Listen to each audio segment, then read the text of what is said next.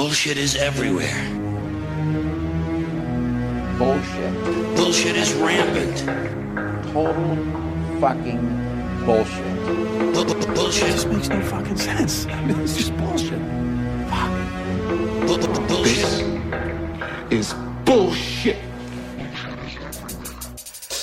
I want you to get up right now and go to the window, open it, and stick your head out and yell, "I'm as mad as hell, and I'm not gonna take this anymore!"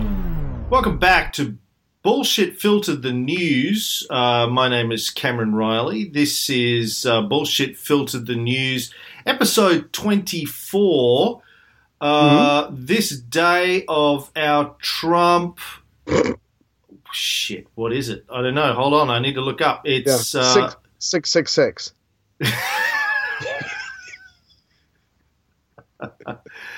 It's what's 5 plus 297 662. You were pretty close. Close. Oh, every day feels like it's 666, but yeah, I'm glad I was close. 662. So, do you think when you get to 666, something special will happen? Is that when he will reveal himself? If you're talking about the Antichrist, yes. No, we'll see who gets fired that day. I mean, every day is a crazy day. So I think I've seen like 7 reports today that John Kelly is next to go. So it's just a matter of when. Maybe he'll hold up that long. So we'll see. We'll get to all of your election news in a minute. First of all, obviously, we need to start off by just talking a little bit about Stan Lee, the passing of fucking legend who, God, man, Stan Lee. What can you say about Stan Lee that hasn't been said? I'm sure you, like me, grew up reading his work. Absolutely. Yeah. Spider-Man was my hero. Spider-Man got me through my weird teenage years. Well, that and Playboy, but there was a lot of Spider-Man. When they let you out of the bubble, you read Spider-Man, and like if he can make it, so can I. That's right. This little geek. So I tried to get spiders to bite me, but that Bubs didn't pan out. It's my new nickname for you. Remember Bubbles from The Wire? Bubs. That's my new. Oh yeah. Okay. So I've decided calling you from now. Bubs. Hey, Bubs. Oh. Hey.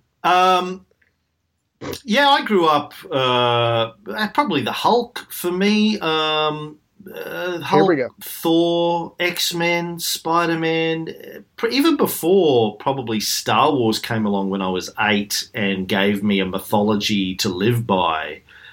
It's probably Stan Lee's work. A big fan of.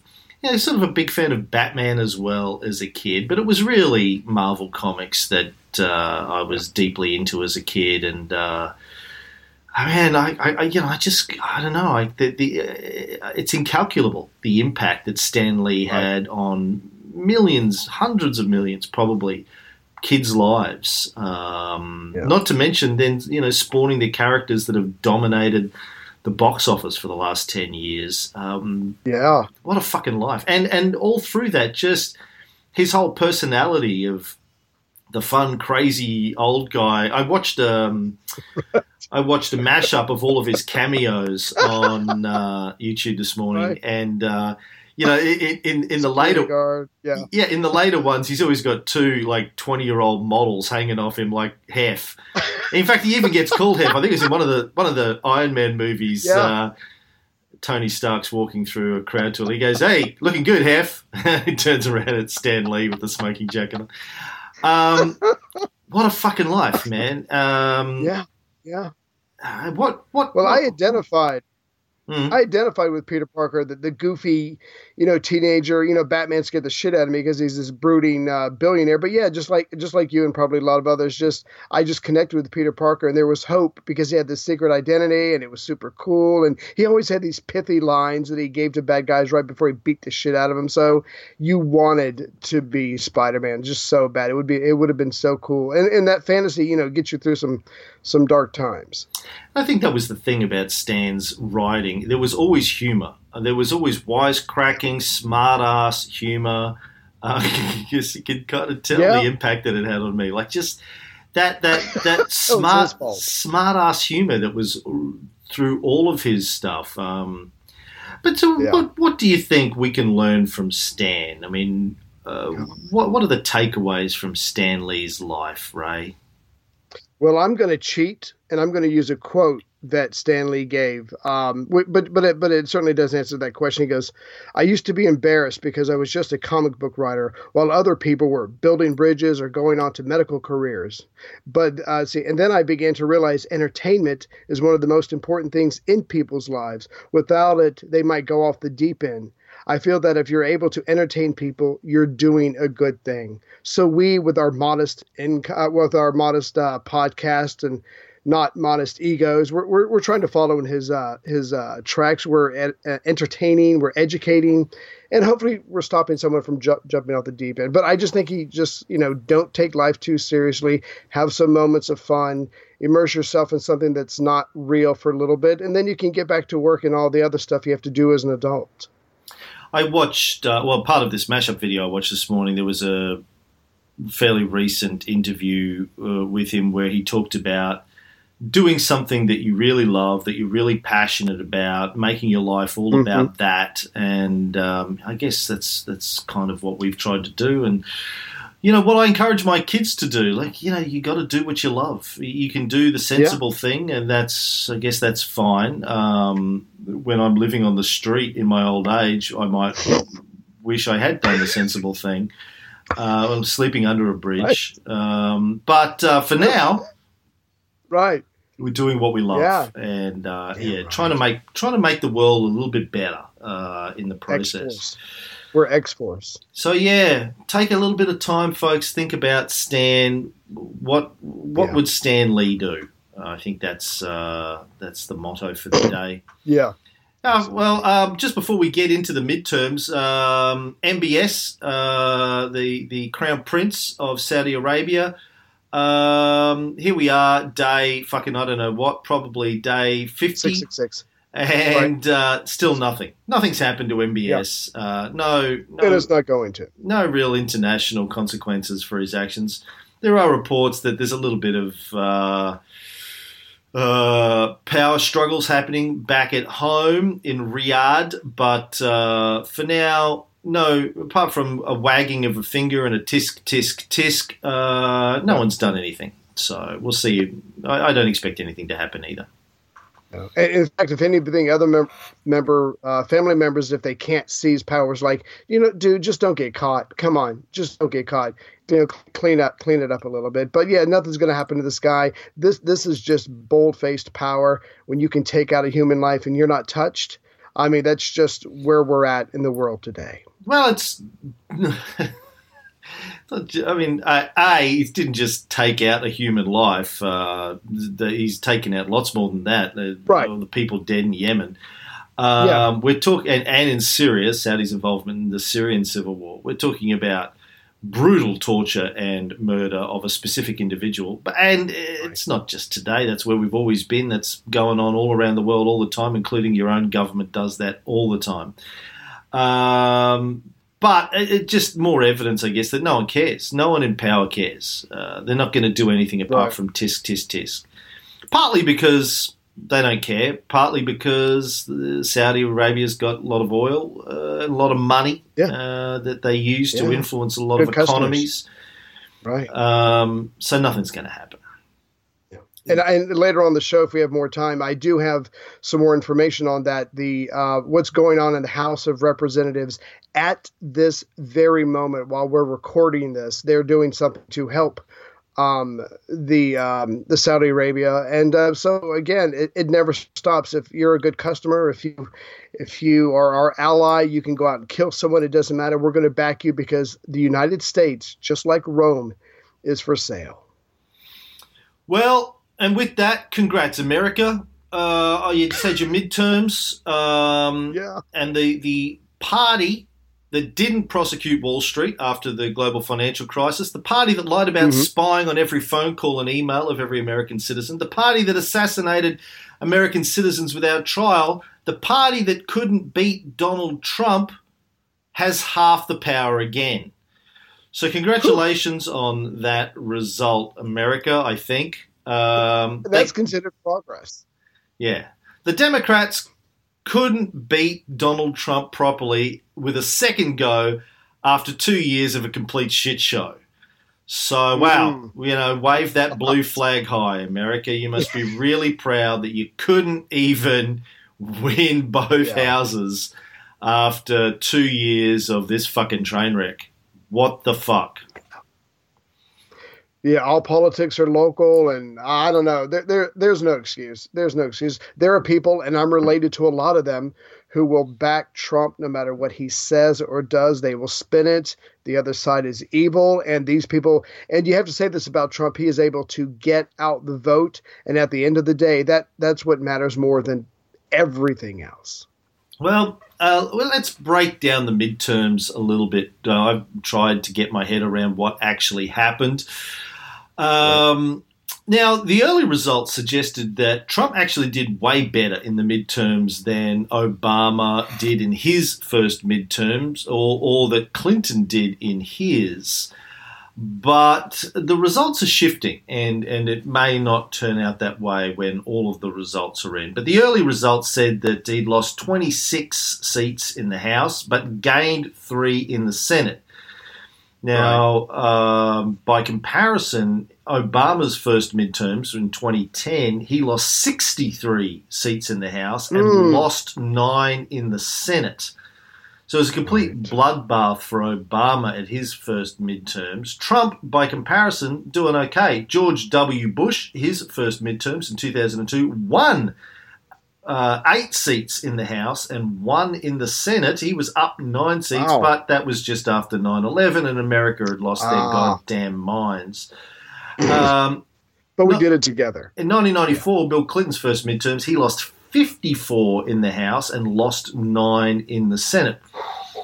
Ronald Reagan's first midterms, he lost 26 in the House, lost 0 in the Senate. But, on the surface of things, at least in terms of the House, pretty much Trump's doing as well as Ronald Reagan, the Gipper, did in his first midterms, which not bad going, really. As we covered in the Bullshit Filter, the War on Drugs series, I mean, there were a lot of Democrats who were lined up with the Republicans. So, yeah, he might lose seats, but he's certainly got some allies on the Democratic side, which is why he was still able to push through so many agendas, so many pieces of legislation that unfortunately are still affecting America today. Now, historically, of course, the party in the White House usually loses badly in the midterms, now, particularly when the president's job approval rating is below 50%, as it has been with Trump. On average, the president's party has lost an average of 37 seats in their first midterms since the end of World War II. But as I said, Trump down 26 in the House, up 3 in the Senate. It's a net of 23 lost or up. So far better than the average of 37 lost. He's just the third president in 100 years to gain Senate seats in the midterm elections, but lose House seats. Right. But, again, a couple of things to remember here. One, things are still shifting. A lot of late vote counting going on, a lot of thin margins in some of these seats. Secondly, it might have to do with luck more than popularity. The Democrats had to defend 26 Senate seats, including 10 in states that Trump won in 2016, some by very large margins. Republicans only had to defend 9 seats and only faced competitive threats in a couple of those, I think Nevada, Arizona, and Texas, where Ted Cruz is fairly unpopular, but he seems to have won against Betamax. He lost to VHS there. Right. However, analysts now believe that after all the votes are counted, Democrats will pick up close to 40 seats in the House. And if that does in fact happen, it'll be the best midterm result for the Democrats since the 1974 election that happened after Watergate, when they won 49 seats. So we'll see how it goes. Is that another comparison between Trump and Nixon? I have no problem with that. I just think that's ironic. Why is that? No, just that there's been a lot of people who have, ever since Trump came into office, for whatever reason, all the talking heads, a lot of them have been comparing Trump to Nixon, especially with the Robert Mueller investigation. Even people that worked on during the Nixon times have been comparing it. So again, just the fact that there's been another big sweep by the Democrats. I don't know if you want to call it a blue wave or not. I'll let everybody determine that for themselves. But they haven't done this well since the time of Nixon. It just might, again, draw more comparisons. But that wouldn't be ironic because you would be expecting comparisons between him and Nixon. Gotcha. Okay. I think you and Alanis Morissette need to pull up a dictionary and actually read the definition. I don't know if they gave you dictionaries in your bubble, but that's not what ironic means. Ironic means that you wouldn't expect it to happen, but it did happen. Right. The opposite of what you expected happened, not what you did. Yeah, okay. Right. Yeah. Mm. There's a bubble with your name on it. Bubble butt with my name on it. I see in Arizona, Kristen Sinema. Right. It's my favorite kind of cinema. Kristen Sinema has won Arizona. She's an ex-Mormon, the first openly bisexual person in Congress. Also, the first openly non-theist person in Congress, or atheist, I read. She replaced a Mormon, and she's the first Democrat in over 2 decades to win in Arizona. So that's it's a pretty big deal, particularly for someone like me who has a lot to do with Mormons. Good to see an ex-Mormon bisexual. She's pretty hot too, got to say, smoking hot blonde. I think she's about 42. Right. Yeah. So let me ask this. I didn't keep up with that election very much out of all of them. Is it because she was popular and coherent and she could talk, or was the other person just so unpopular that it didn't take much to defeat them? I just, that would be curious to know. Yeah, I don't know. I didn't follow it that closely. Okay. Now, if this is how it all plays out, Democrats are going to need to convince 4 Republicans to join them in order to pass legislation or block nominations by Trump. This is in the Senate. Right. So it looks like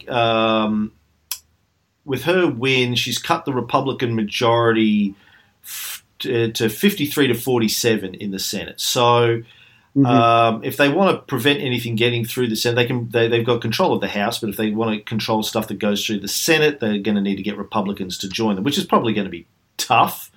Because the more moderates are gone, more moderate Republicans are gone. Jeff Flake and others like that who either quit or been defeated. So it's more far right senators, and they're going to be on Trump's side.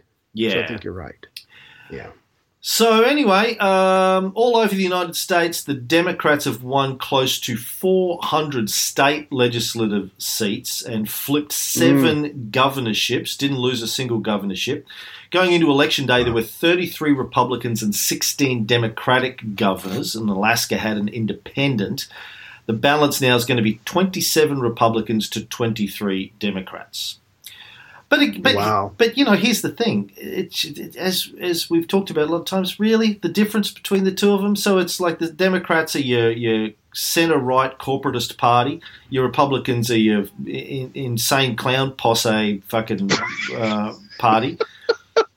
Right. But it's not really that much of a win as far as I'm concerned. The Democrats are horrible. The Democrats are corrupt. The Democrats don't give a shit about the people. Unorganized. They're a corporatist party. So it's not really a win for the left. It's okay. So you have a different brand of people coming in to rip you off and screw you over. That's all. But look, Trump is an extreme. Trump and the GOP, I mean, Chomsky's been saying recently the biggest threat to life on the planet are the GOP, and I tend to agree with him. So, look, in that sense, weakening the power is good, but they couldn't even take him out after 2 years of the shit show. The candidates Yeah. that he went and stumped for did well, did better than the ones that didn't want him in their district. Right. And he made sure everybody knew that. Yeah. It should have been a fucking blue wave, a blue tsunami. And it was more like a blue spurt, a blue trickle, a blue pre-cum, I would put it, is basically what I was going to. Well, it's better than the alternative of, so I think it's probably, you're right, it should have been more, but just trying to get more Democrats in there, if not to actually do something progressive or constructive, at least to stymie him. Sometimes you take what wins you can when you can. After 2 years of this fucking train wreck, they still couldn't muster enough of a coherent argument to win both houses. Democrats have always been fucked up, disorganized. Yeah. Well, yeah, and to fuck what this says about their chances in 2020 is not great. They've got how long? 6 months before the fucking primaries ramp up for 2020. Yeah. They've got to start finding someone who can hold their own against Trump in 2020. Coming out of this, it doesn't look good for the Democrats in 2020, I've got to say. Unless Sanders and what's her name, the female who always gives Trump a hard time, unless they Melania? get together. No. Oh. Older lady, blonde hair, financial. She's always going on about the economics. Oh, God, I am so embarrassed I can't remember her name because you're trying to say Warren. Elizabeth Warren. You're trying to come up with Elizabeth Warren. Yeah. So, but the point is, in order to get ready for the show, I was looking at a politics website, and they were saying the best the Democrats can do right now is Kamala Harris, who I don't know anything about. I know that she's well-spoken and she's not afraid to engage, but as someone who is related to a decent amount of people in Virginia and South Carolina, I got people in my family who are still pissed that Obama, a black man, was elected president. So they're not anywhere near going to even consider a black female. So again, I think you're right. I think the Democrats are going to have a huge problem trying to put someone up to face Trump 2 years from now. There'd be Kamala Harris you're talking about, not Camilla. Camellia. Sorry. Kamala Harris, yeah. See, I don't even know her name. It's Yeah. got a K in it. Yeah. She's like got some a Jamaican or something in her, I think. No, she's hot. Don't get me wrong, but that's not the point. Okay. California's Attorney General in 2010 and 2014. I've heard a lot of talk about her. She's supposedly a potential player, as is Tulsi Gabbard. But as you say, whether or not Americans are prepared to get behind a woman, we'll see. But anyway, there's also Michael Avenatti. Some people think he might take a crack at it. He's prepared to get into the ring and WWE his way around Trump. I don't think, but I don't know, man. It's not a good sign. It doesn't look good. Doesn't look good. Look good. Yeah. But the other thing that's going on that's interesting is this Florida recount. And Marco Rubio has said that the Broward Elections Department in Florida has a history of violating the law. He's actually right.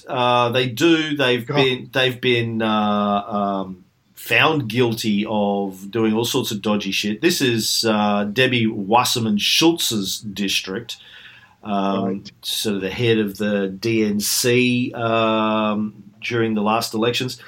Very corrupt, this area, and I think there was a case, I think it was during the Bernie primaries where they just, there's another guy who was running there against Wasserman Schultz or something.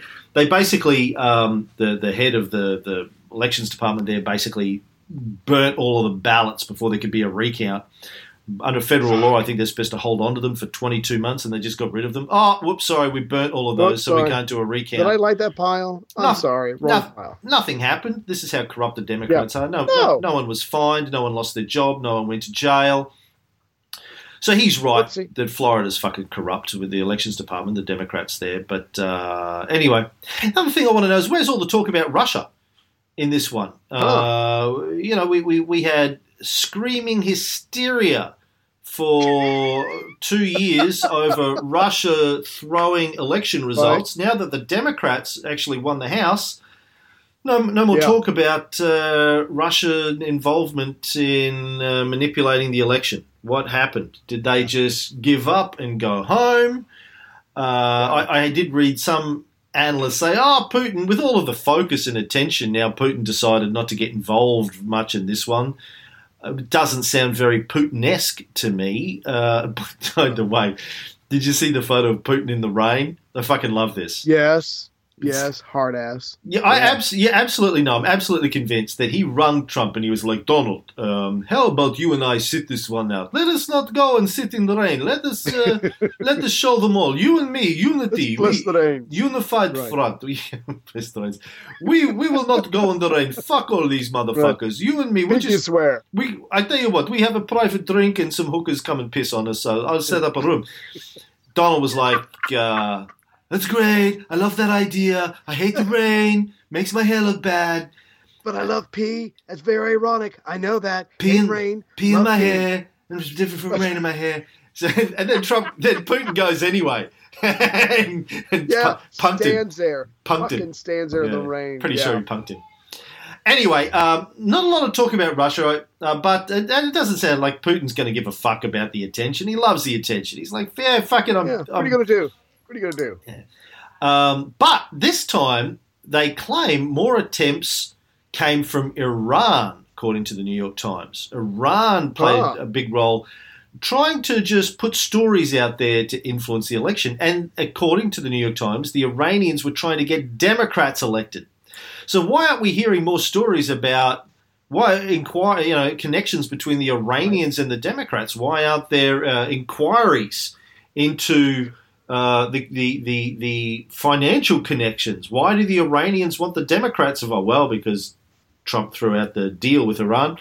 But, I'm not hearing enough talk about that yet. Are we going to hear more talk about connections between the Democrats and the Iranians? Corruption? No, probably not. I think we need an inquiry into that, though. Well, the Democrats, and I think no one can argue against this, need all the help they can get. So if the Iranians want to get involved with their money, it's appreciated. Well, yeah. But it is illegal. I see your point. Is it, though? I don't think foreigners are allowed to do things to try to I don't remember the exact wording, but to do things to influence an election. I think that is a specific law. Yeah. I'd have to look it up. What are they going to do? Sue Iran?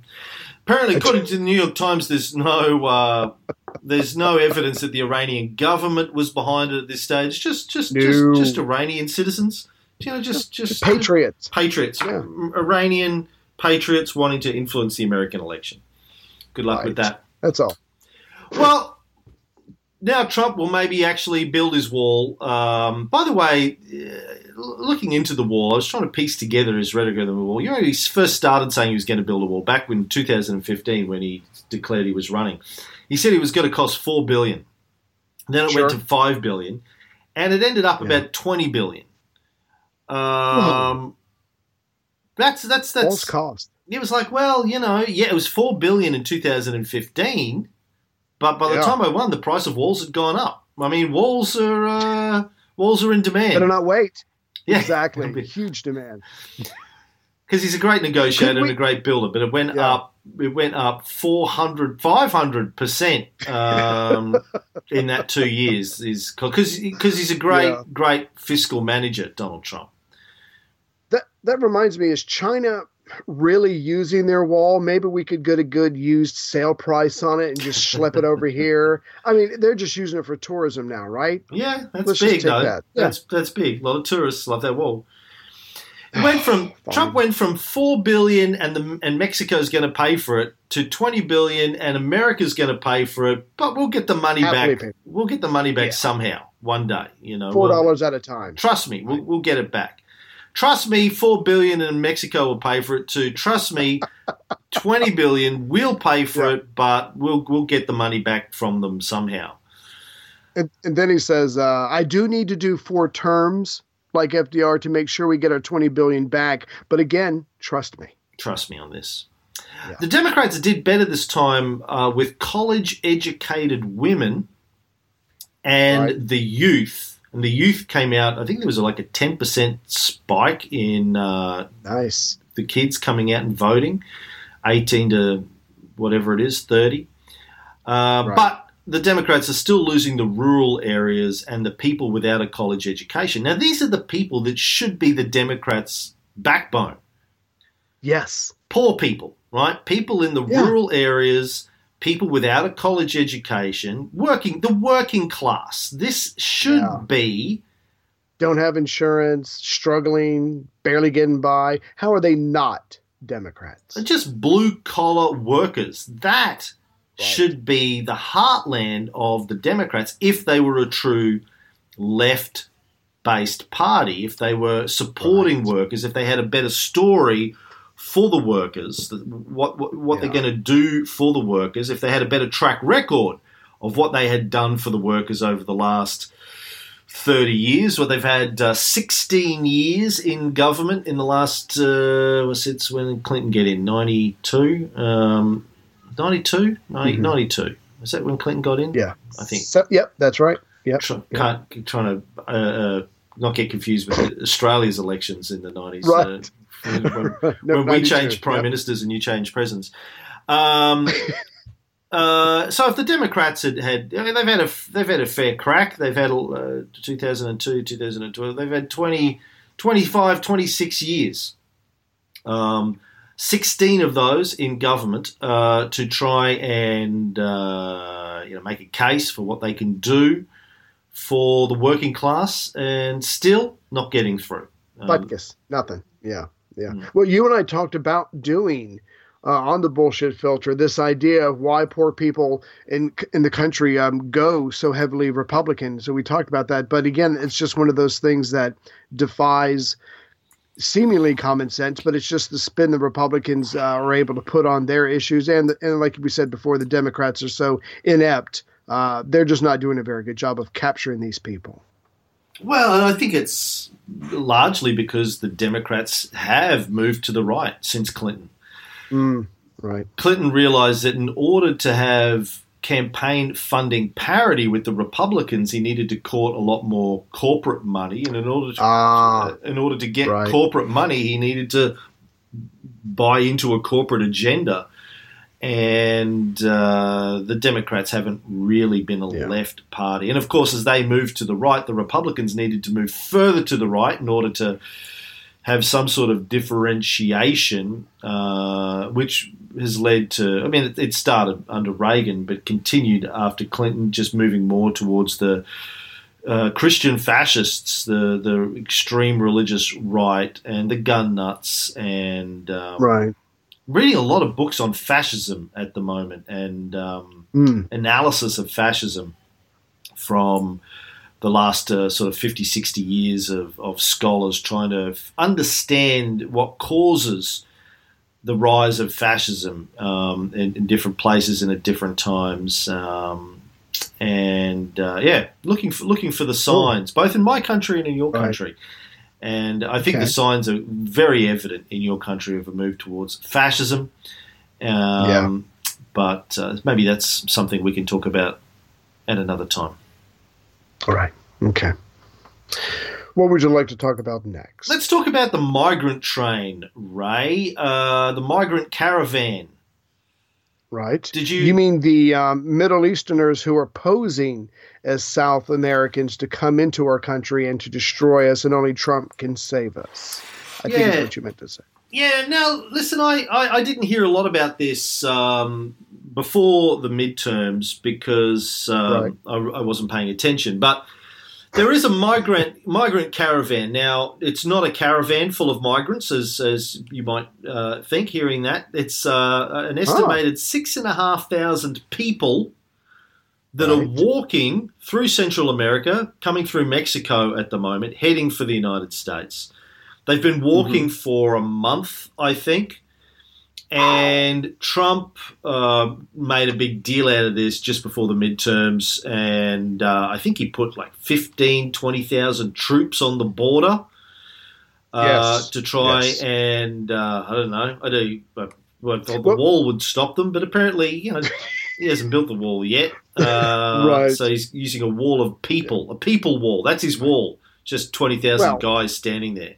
Cost people with guns. How much money does it cost to put 15,000 men with guns on the border quickly? It's I don't know, but it's I do know it's a pretty penny because they're stationed there and the transportation and feeding them and everything else facilities. So I know it costs a pretty penny, and I guess that's what's needed to take care of women against to stand up to women and children who are fleeing persecution, lawlessness in their countries, and that's the appropriate response according to Trump. I think I read somewhere that it's costing $200 million to send troops down there. Why not? Sure. Sure. 200 million, sure. We could be doing something else with that, but yeah. Here we go. CNBC says the price tag for the troop deployment is shaping up to have a cost of $220 million. Is that like the $4 billion wall? Should we expect the price to go up? Well, yeah, I think that's pretty sure. Now, we've talked a lot on our Bullshit Filter series and on our Cold War series about the economics of war. So that money is going in somebody's pocket. The $20 billion for the wall, the $220 million plus for the troop deployment, that's all going into someone's pocket. Someone is profiting from all of this, on top of the media that are covering it with bated breath and making money out of advertising. There are businesses, American businesses, that are profiting from all of this. So, of course, they think it's a good thing.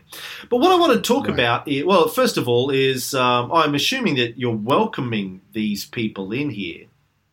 Because, that's what the guns are for. Because I'm sure those guns all have written on the side of them, "Give me your tired, your sick, your teeming masses yearning to be free."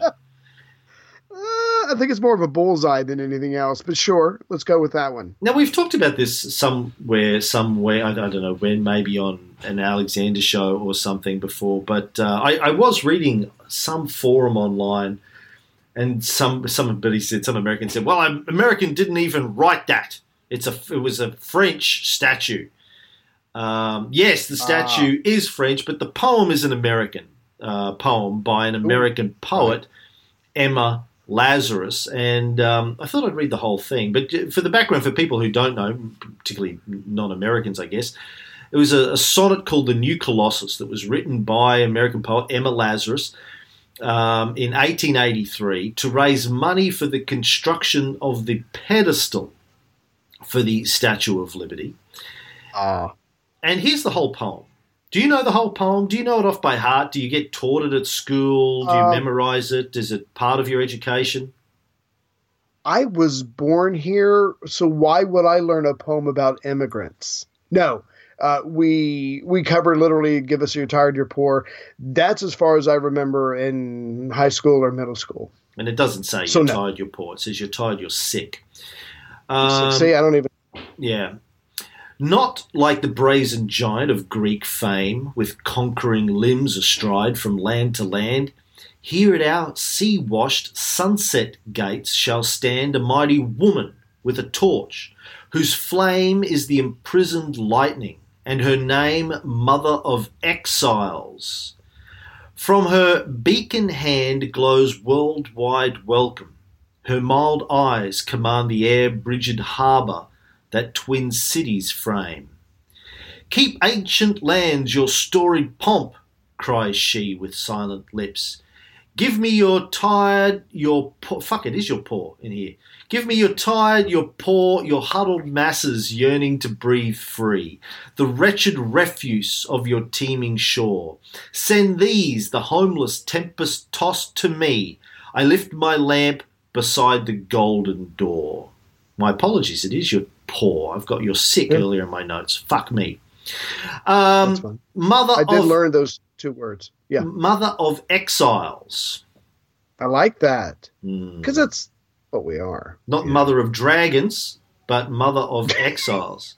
You got to start somewhere. Now, the poem is an example of a Petrarchan sonnet, Ray. Huh. Ha! Did not know that. Of course, but you do know everything about Petrarch now because we did a few episodes of Petrarch recently on our Renaissance show. For people who don't listen to that, give them a quick 30 seconds on Petrarch. Oh, good God. I'm getting Petrarch and Boccaccio mixed up. Writer, traveler, first tourist, talked about the greatness of Rome, ambassador for various city-states, collected lost manuscripts, got in trouble with the church when he would diss on the priests and the monks, but basically talked about living life here in the now as opposed to your rewards in heaven. And he along with others, planted the seeds that would become the Renaissance of thinking about the here and now and not just what would come later after you die. Yeah, that is all I remember. He's known as the father of the Renaissance. Wrote an epic poem called Africa. It opens, I hear the drums echoing tonight. She is only whispers of some quiet conversation. And that ushered in the Renaissance. How could it not? He inspired people to think about the joys of life, the here's and now, rather than the afterlife, which had been what most people had focused on during the Middle Ages. He got deeply into the ancients, Ovid and Cicero and Aristotle, and he tried to write in the style of Ovid and the motherfucker. Who was the other guy? Ovid and the other Augustan poet. The Aeneid. Who wrote the Aeneid? Jesus Christ, we are fucking hopeless. Too many names. Virgil. Fuck me. Virgil. Yeah. Good job. Anyway, a Petrarchan sonnet, not developed by Petrarch himself, but popularized by him and other Renaissance poets, named in honor of him. The rhyme scheme for it's usually two verses. A sonnet the first verse is known as the octave. The second verse is known as the sestet. The rhyming scheme for the octave is Abba Abba, named after the Swedish pop group of the 70s, because you had two hot girls, two dorky looking guys, and everyone just wanted to remember the dorky guys. No, the hot girls. Yeah. ABBA, and then the sestet is more flexible. Petrarch used CDE, CDE, or CDC, DCD for his sestet.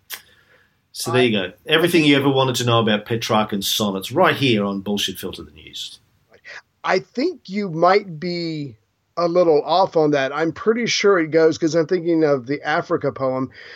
First verse, second verse, chorus, first verse, guitar solo, instrumental, chorus, first verse, chorus, and then out. I think that's how it goes. No guitar solo, my friend. It's a keyboard solo.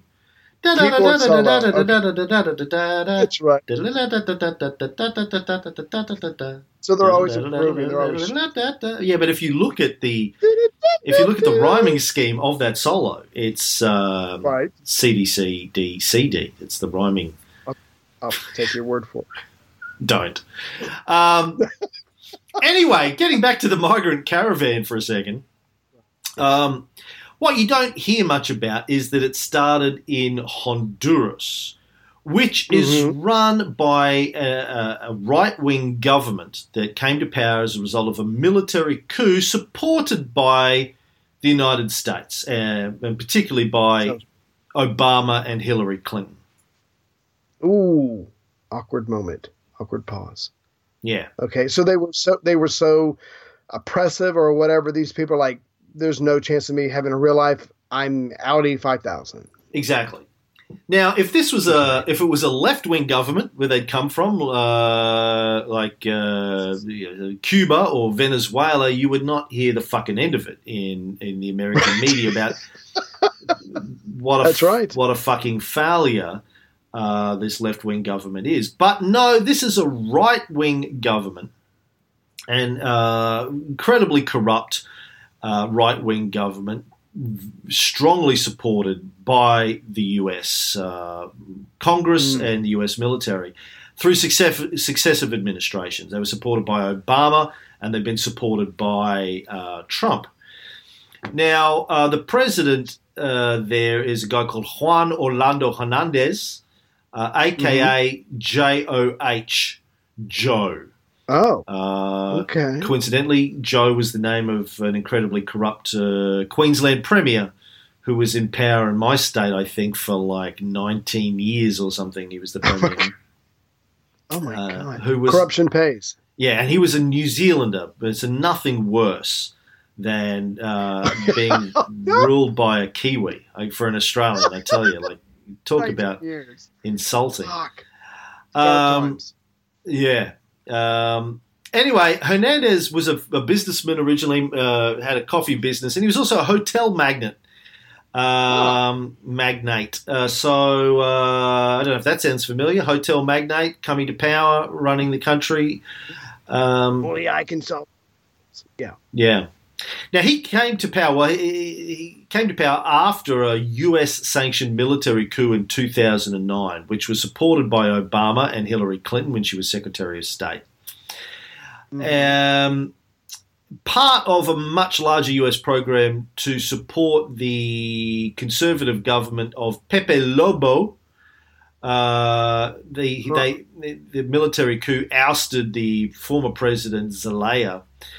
And Clinton, even in her autobiography, Hard Choices, admitted that she used her power as Secretary of State to deflect criticism of the coup and to shift US backing to the new government because she thought they'd be better for the US to deal with. Now, like a lesser of two evils. Yeah, and we've talked about this before on some of our shows. This is the Jeannie Kirkpatrick doctrine. Going back to the Reagan era, Jeannie Kirkpatrick was an American diplomat. Her theory was, listen, it's better for us to install and support right-wing dictatorships around the world because at least we can talk to right-wing dictatorships. They will do business with us. Left-wing governments won't do business with us. Right-wing governments will do business with us. So even if they're corrupt and murderers and drug traffickers and all that, it's okay because we can do business with them. Right. And, Hillary Clinton, obviously a big fan of the Kirkpatrick doctrine. So there's been all sorts of allegations of corruption and embezzlement, connections to drug traffickers with this government since then.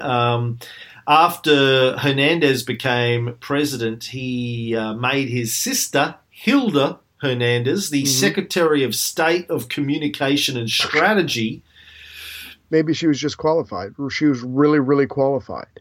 Yeah, and she was so qualified that just before the 2017 presidential elections, she was killed in a helicopter crash, a military helicopter crash in the country, along with a number of other military people. Kind of a suspicious accident there. Now, during the 2017 presidential elections in Honduras, they had live poll results on television, as you normally do, until it looked like his leftist opponent was winning. Then suddenly the count stopped on TV. They said, the vote counting machines had a technical issue. Oh, no. And Hernandez won in the end. Just trust us. Yeah. Look, trust us, he won. Yeah. It's all good. We know... to be extra sure, we sent the votes to Broward County in Florida to get them to count them for us. Don't ask to see them afterwards. Yeah, right, yeah. Right. They've got a special design facility there to a lot of old people in Florida, so they have a lot of crematoriums. They have a special one that they dedicate to burning election ballots. But trust us, yeah. This wasn't even close. This was so obviously a fraudulent election that the Organization of American States, the OAS, demanded that a new vote be held. When the people organized peaceful protests in Honduras, Hernandez rolled out U.S. trained and supported SWAT teams, thousands of soldiers and military police that went out and cracked down on the protesters. Estimated 40 people died. More than 2,000 were arrested under a new FACACTA terrorism law. But none of that stopped him being supported by the United States government. So why should we be surprised that they're not going to do anything about the assassination of Khashoggi? Yeah, he's our dictator. Someone we can work with. So, business is more important than humanity. So you do what you got to do to bring in the bucks. Especially that's everybody's mentality, but that's certainly Trump's mentality. Honduras has received something like $114 million in security support. That's a euphemism, if ever I've heard one. I was going to say security support for arms. It's like calling Viagra circulation supplement. Yeah. In the last 10 years from the United States. And it's not just the US, I want to point out. The British government sold the Honduran government spy equipment just before the last election that they could use to intercept, monitor, and track emails, mobile phones, and online messaging services such as WhatsApp. Despite Honduras's track record of kidnap, torture, and extrajudicial killings, the US government were like, the British government were like, sure, it's fine. Look, I'm sure they're not going to use this for any of that. It's all for terrorism, not for hijacking an election. It's all for that. Honduras is the second poorest country in the Americas. It's been plagued with corruption and violence since the 2009 coup.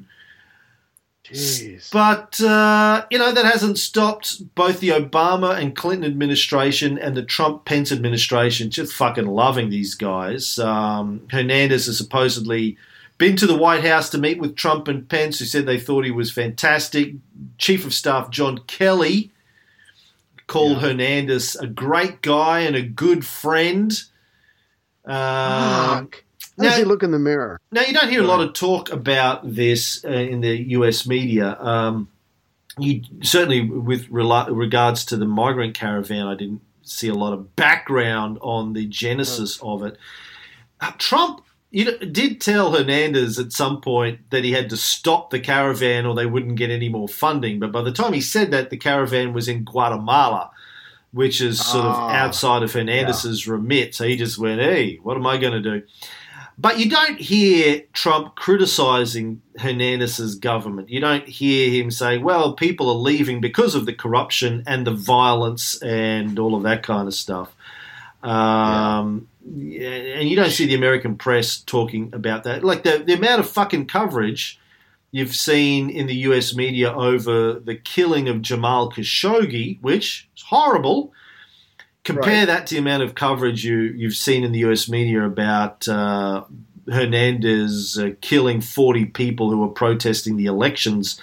It doesn't even compare. Yeah. It doesn't even begin to compare. So, yeah. Yeah. Jeez. If I could lighten the mood a little bit by talking about hate crime. Please. Has this got to do with me calling you Bubble Boy? Because, listen. It's one of the categories. It's hurtful. Yeah. So Okay. no, so the once a year the FBI comes out with their hate crimes list, and hate crimes, as you can imagine, are one of the highest, supposedly are one of the highest priorities of the FBI's civil rights programs. You obviously have to keep watch on this kind of thing because it can affect families and communities. It could also be the beginnings of terrorism in our own country, and Lord knows we've seen enough of that. So I just wanted to just real quick go over the last 3 years of their reports. So the hate crime statistics of the FBI back in 2015, there were 5,818 single bias incidents in that year. So 59.2% of those people were targeted because of their race, ethnicity, or ancestry. Sorry. 19.7. Sorry. Yeah. What's a single bias incident? I think it's they were focused because of that particular thing. That was the main reason that they were attacked. So it's not like I'm attacking you because you're a Jew and you're gay. That would Right. be I'm picking one thing. That would be a Yes. double bias incident. Yeah, Americans like to keep it simple. Americans like to pretty much keep it simple. Yeah, so again, out of the 5,818, 59, just over 59% were targeted because of race, ethnicity, ancestry. 19.7 were targeted because of their religious bias. 17.7 were attacked because of their sexual orientation. So you've got that. So you go to the next year, 2016, the year Trump was elected, it goes up from 5,800 to 6,100. And again, the numbers are pretty close to the same. 57.5% because of race. They were attacked. 21% because of their religion, so a slight rise. And then the 2017 stats just came out. And Hold again, on. it has gone up. No, Yes. you're reading your numbers wrong here. So the 5,818 was single bias incidents in 2015. Right. In 2016, it says in your notes, single bias incidents went to 6,063. Okay, for single bias. Okay, sorry about that. Yeah, so they're throwing a lot of stats. Went up 200. What's that as a percentage of 5,818? Well, 1% would be 58. 200 is pretty much a little bit less than 4. So it's about a 3% increase year on year. Mm-hmm. Please continue. Okay. But again, so 57.5% was because of race or ethnicity, 21% motivated by by religious bias, 17% by sexual orientation.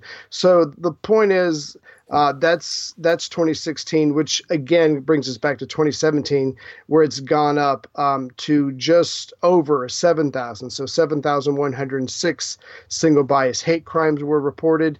59.6 were because of race and ethnicity. 20% was because of sexual orientation. So again, for the last 3 years, the point is it's going up. I don't know if it's because of either more accurate reporting or people feel more comfortable to report being attacked. But we've said this in a lot of the other shows.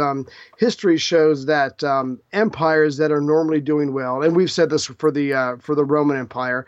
Generally, if you're in the Roman Empire, you pay your taxes. You don't cause any shit. You can have whatever religion you want. You can have several wives. You can do whatever you want. You behave yourself. You keep your head down. You pay your taxes, because at the end of the day, it's all about economics. And so empires that are doing well normally show that they're tolerant of people's different beliefs. But that is clearly not the case in the United States, because these numbers just keep going up. You can bring in Trump if you want to, but I think it's just an overall pattern that we're seeing, that we're just becoming more divided. We're becoming less tolerant, and we're feeling more comfortable acting on our feelings of either fear or anger, or are just not understanding what someone else is going through. So again, as you've said several times, we're fucked, or we're going in the exact opposite direction. Again, this is just another indication that this country, for whatever reason, and there's probably multiple reasons, we're just going in the wrong direction.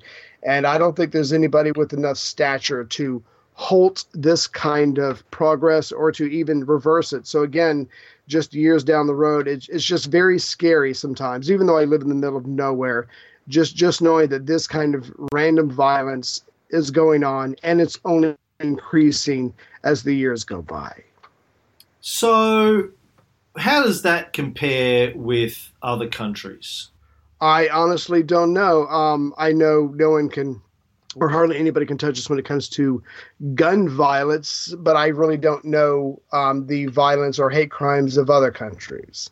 Wouldn't that be good to know if we're looking at something like this? Like, is that high, medium, or low compared to other like a global, other equal countries, equivalent countries of economic wealth per capita or whatever measurement you want to apply to it? Yeah, no, that's a good point. I'd be happy to bring some information on next week's show. But I just saw this, and I just again, it's just one of the things that makes it very uncomfortable to live in this country, to travel. Like I just traveled to several states this weekend, going to Georgia and Tennessee, and it just makes you uncomfortable because it's getting to the point where violence can break out at any time, and you don't have to piss anybody off to be attacked anymore. What do you mean it's getting to the point where violence can break at any time? When was it never the point where violence can break out at any time? Right. Well, I think you're taking that a little too far, but the point is, whenever I leave Livingston, I know that I'm different from everybody else. I'm from another state. I have a different license plate. I dress differently. I speak differently, and the days where that's okay just seem to be gone, and it doesn't take much to just piss people off. How do you dress differently? You dress like a white middle-aged American man, from what I can tell. And in Europe, you're wearing sandals, shorts, a T-shirt, and a trucker hat that says "Make America Great Again" on it. I mean, how do you look different? You look exactly the same as every fucking American tourist I've ever seen. Like, how do you dress differently? Well, no, the parts of the country that my friend and I went to were very poor. No, the car stood out. Our clothes stood out. The fact that we could speaking proper sentences stood out. So no, it was a little nerve-wracking when it should not have been. Is my point. You can speak in proper sentences? Real fuck! Wow. Absolutely. Well, I don't normally always have a microphone in my face, and no, but it was. So spend the time being aware. So the hate crimes, the single bias incidenti, I think is the correct plural there. From 2015 to 2016 went up roughly 3%. From 2016 to 2017 went up 18%. That's a huge jump. Huge. It seems like a huge spike on the surface of it. And what do you put that down to? I put it down to the overall tone of what you see in the news every day. There's just less tolerance, less understanding. And I think Trump is involved. I don't know to what degree or percentage that he should be given credit for that, but I think he's made it comfortable for people to come out or to say things or do things they normally wouldn't want. I mean, there's always going to be racism. There's always going to be prejudice. There's always going to be things like that. But normally those people, to some degree, know that it's wrong or it's illegal, or maybe a sense of shame or whatever would keep them in check. But I think the climate that exists in America now is that it's a little more tolerated. I don't know. I just think people feel a lot more comfortable saying offensive things, doing offensive things, and that's just where we are at as a country right now. So you have any other explanation apart from Trump's made it okay?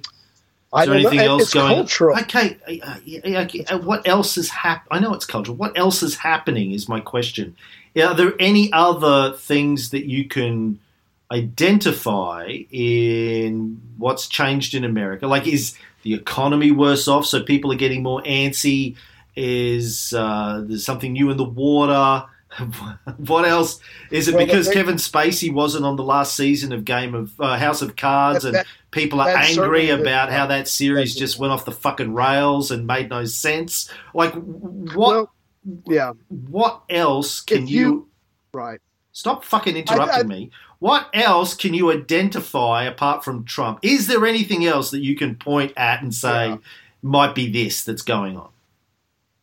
I think so. I mean, when Trump or whoever talks about the economy doing well, if you are in a position to buy stock, your life's getting better. You have more wealth. If you're someone who can't afford to do that and you're still struggling with insurance or trying to live without medical coverage, life has just gotten harder for you. And so I think there's an economic factor to it as well. It's the haves and the have-nots, and that just seems to be getting wider and wider as we go. And no one's certainly creating policies, like we said earlier, to help these people who are suffering.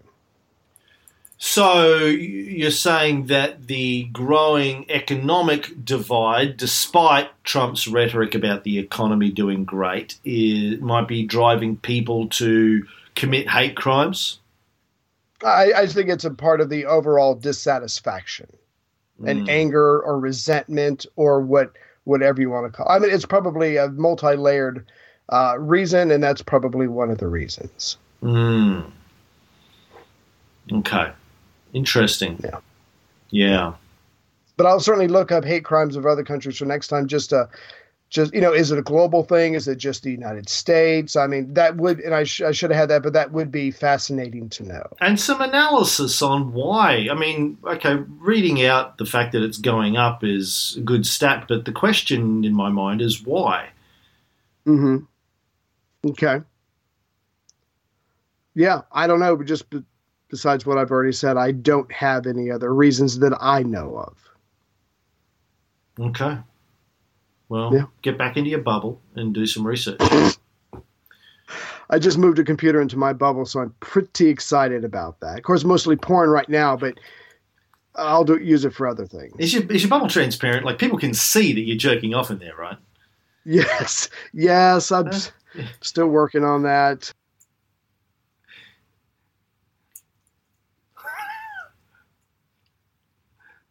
Yeah, particularly when it's your kids. All right, that's the show, unfortunately, for this week. We'll be back with more news, maybe even on time next week, seeing as Ray promised me he's not going to go travelling anymore.